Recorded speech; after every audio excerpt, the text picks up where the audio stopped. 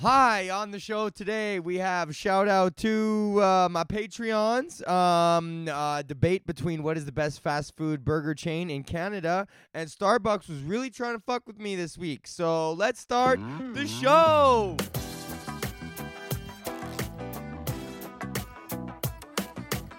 I should have made it a bit louder for myself, but that's okay. I'll figure it out for myself.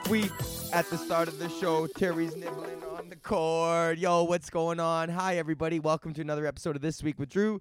This is for Thursday, April 18th, 2019. How you doing? What's going on? How's it going, everybody? Thanks a lot for tuning in. Right off the bat, I want to give a quick shout out to my Patreons, bro. John, Isaac, Greg, and Joel. I dropped my first Patreon podcast on Monday for you guys. That's that exclusive content behind the paywall, buddy. We're monetizing this shit, bro. So, if you want to check out the exclusive content podcast that right now only 4 people have access to, hit up my Patreon. Also, as always, shout out to the Hood, shout out to Calm, shout out to PG, shout out to anybody else who's watching that wants a shout out, hit me up. Yo, Terry, stop nibbling at that cord. You're gonna turn the fucking lights off. Shout out Calm 118 in the house, bro. I'm almost done. Those fresh hits, that purple kush that you hooked me up with, bro. We're almost chipped away at that jar. So, we're doing good. We got a new angle. You guys like the new angle here? I figured we'd change it up. I took a lot of, constructive criticism from my peers to try to see what we could do to change up the podcast. So I'm going to still zoom it in when I feel like zooming it in on y'all motherfuckers. But, we'll bring it out a bit, too. So we got a little bit of variation. Okay, so let's get to the show. I was on the road. How was my week? Let's start with how was my week? Oh, that's not a C. Oh, that's also not a C. How was my week? How was my week? My week was good, man. I had a solid week. I've just been getting ready for the Halifax Comedy Festival, which is next week, man. I'm taping my first 2 sets for the CBC. I'm going to be on TV, Ma. Hey, Ma, I'm going to be on TV.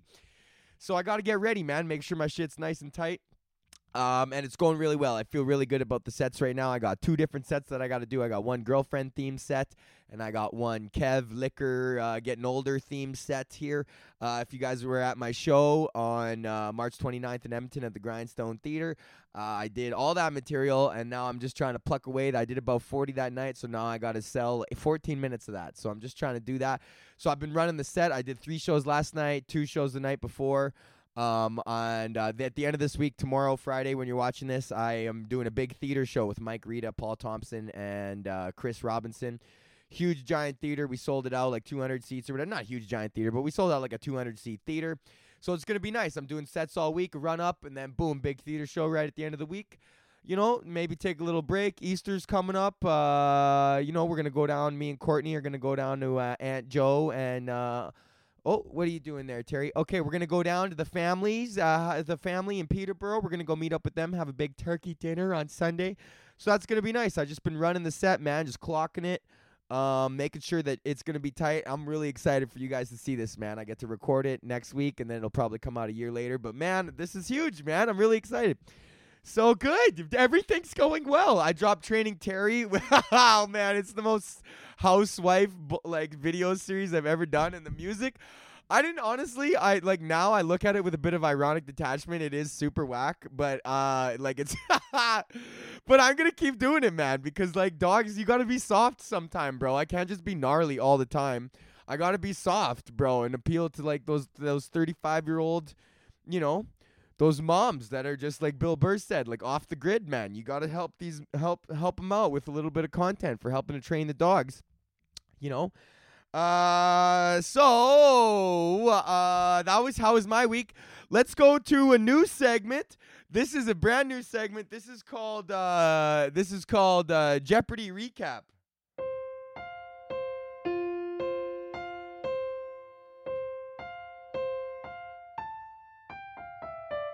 Yo, This is gonna replace the Bachelor segment till the Bachelor comes back, bro. But Jeopardy recap, if you guys are not watching, James Holzhauer is the new king. This guy smashed the one-day record of $70,000 by like 40,000, and he's done it again. He smashed it again. He got $108,000 last night. Absolutely unstoppable, man. If this guy, I swear to God, is probably going to be better than the next Ken Jennings. But I see there's a fault in his plan, because this guy, how he is able to get all this money is he gambles, man. When it's double jeopardy, he's pushing the whole stack in, and his professional job is a gambler in Vegas. So he is comfortable with pushing it all in. But man, that's taking a true bet on yourself, because if you go all in on a double jeopardy, on a daily double, if you go all in on a double jeopardy daily double and it's the second one, bro, and you're done and you've nipped all those $2,000 clues, buddy, good luck trying to win that thing, man. But the thing is every time he knows the answer to the question. It's like this weird mix of autistic Uber nerd and like degenerate gambler that's created this like tornado of just the best Jeopardy player of all time, dude. Like the Spectrum gamble nerd, dude. And I'm so stoked. And he's got the most coked out smile, too. Like, Google James Holzhauer. I'll put a link in the bottom. He's always like, and like Alex Trebek is just stoked, man, because I swear to God, there is not a bigger fan of Jeopardy than Alex Trebek himself. You see a boring ass game of Jeopardy where nobody's getting it right, Alex is down to throw shade on you. He'll be like, well, Alice is starting out the second round. Well, see if she can dig herself out of this hole. Like, just throwing this mad shade, man. That's what I'm sad.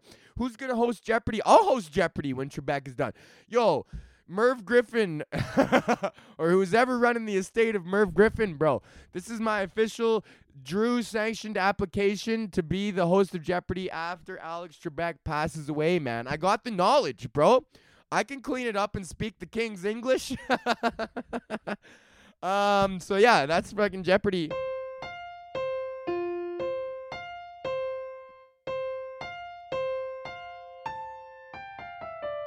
Yo, I swear to God, bro, all those riffs are just the same. Like, buddy, like, all the riffs are just in C. Like, X-Files is the same thing. Or something like that.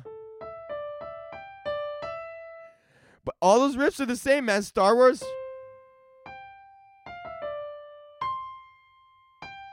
It's all that same scale, bro. The C major scale.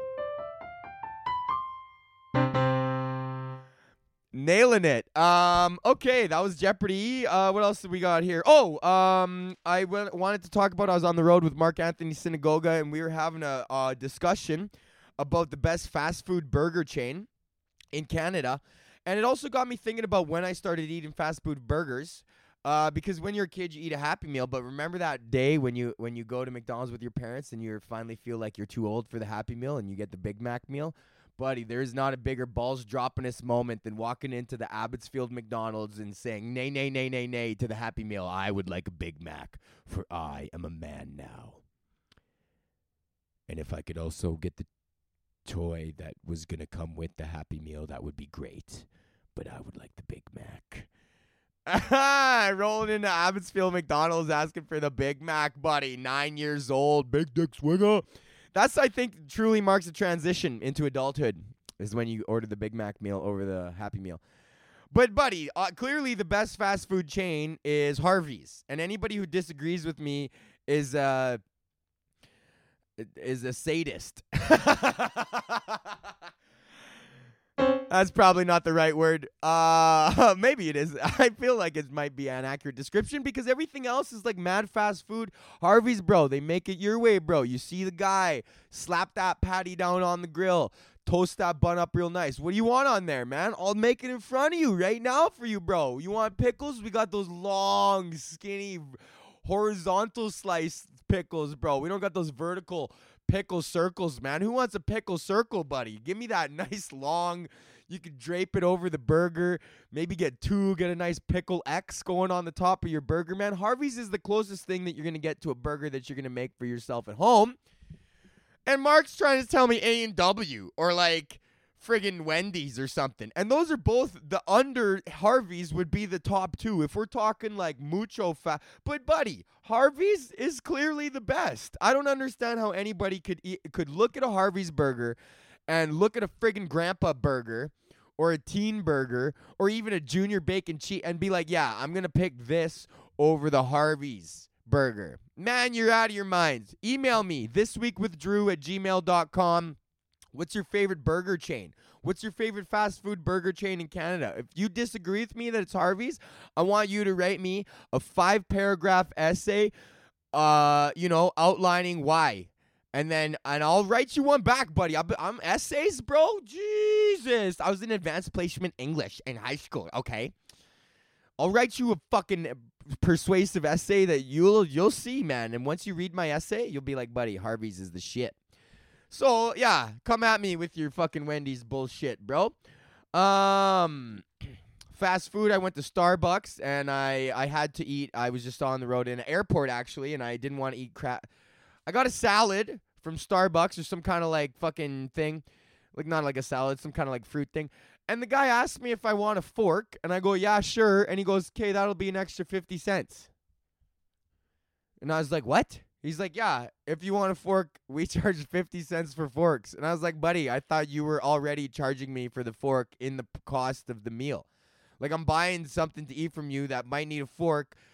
Like, give me the fork, bro. Don't charge me 50 cents for a fork. Factor that into the cost of your unit. Like, man, can I negotiate? Does this mean that I can start negotiating discounts at Starbucks? Like, if I don't get a fork, or what if I don't want a cup, bro? Can you cut 50 cents off my coffee if you just pour it right into my hands and I could just fucking drink it? Like a thirsty guy, like a guy in the desert who's finally come upon a water well. But buddy, man, I don't know. And they're trying to do it under the guise of like, well, if you want, we're trying not to waste plastic. So if you don't want to waste plastic, then it's more of like a carbon offset charge than it is actually charging you for the fork. Which I can get behind, man, but you fucking pay that, bro. You're the company who's operating with all the forks. I'm not. What am I meant to just bring my own fork with me everywhere, bro? That's on you, man. You can't just slough off your 50-cent carbon footprint eco bullshit onto me, bro. That is the incentive to lower your emissions, is that you're getting charged more for these plastics. Don't just pass that cost on to me and just keep doing business as usual, bro. We got a planet to upkeep here, man. What's going on? It's charging me for a fork. Oh, you guys hear that? Oh, my God. It's time for Big News with Drew. Yo,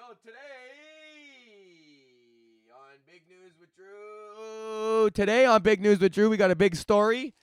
This is coming out of China.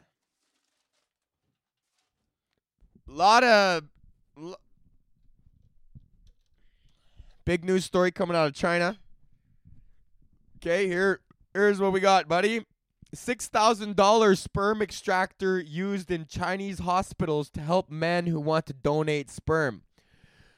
First of all, I could get you a sperm extractor for way less than $6,000, buddy. I'm from Beverly 118. You get skinny legs to do that for a $30 piece. $6,000 on a sperm extractor. You got a $6,000 sperm extraction budget. I'll be extracting sperm for like 5 years, man. That would cover my sperm extraction overhead for quite some time. But apparently these Chinese, autofocus. You don't fuck with me now. Apparently these Chinese dudes, they're just nervous to be jerking off in the bathroom of the hospital. When they have to donate sperm, they're like, oh, I can't choke off. No, it's not polite or whatever the fuck. So the cultural bullshit is preventing them from busting a nut in the doctor's office. So there's some guy that invented some big fucking, it's essentially just like a fucking fleshlight that just goes like, and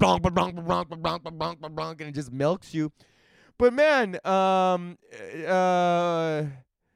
why did I want to bring this up? Oh, because they got a shortage of sperm, bro. There's 1 billion people there, and there's a shortage of sperm? Or what are you kidding me? I bet you China is just covered in nut and rice and tea and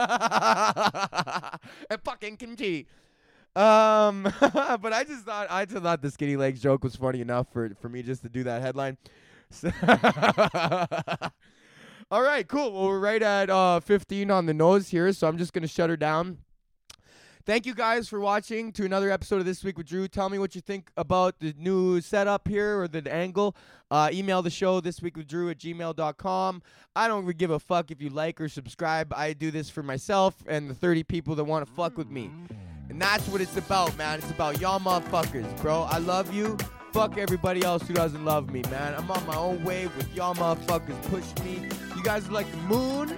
And I'm the tide that is pulled towards you or whatever the fuck I'm talking about. I am way too high for this now. Talk about so bing tong time. Should have ended podcast a long time ago. Nay, nay, nay.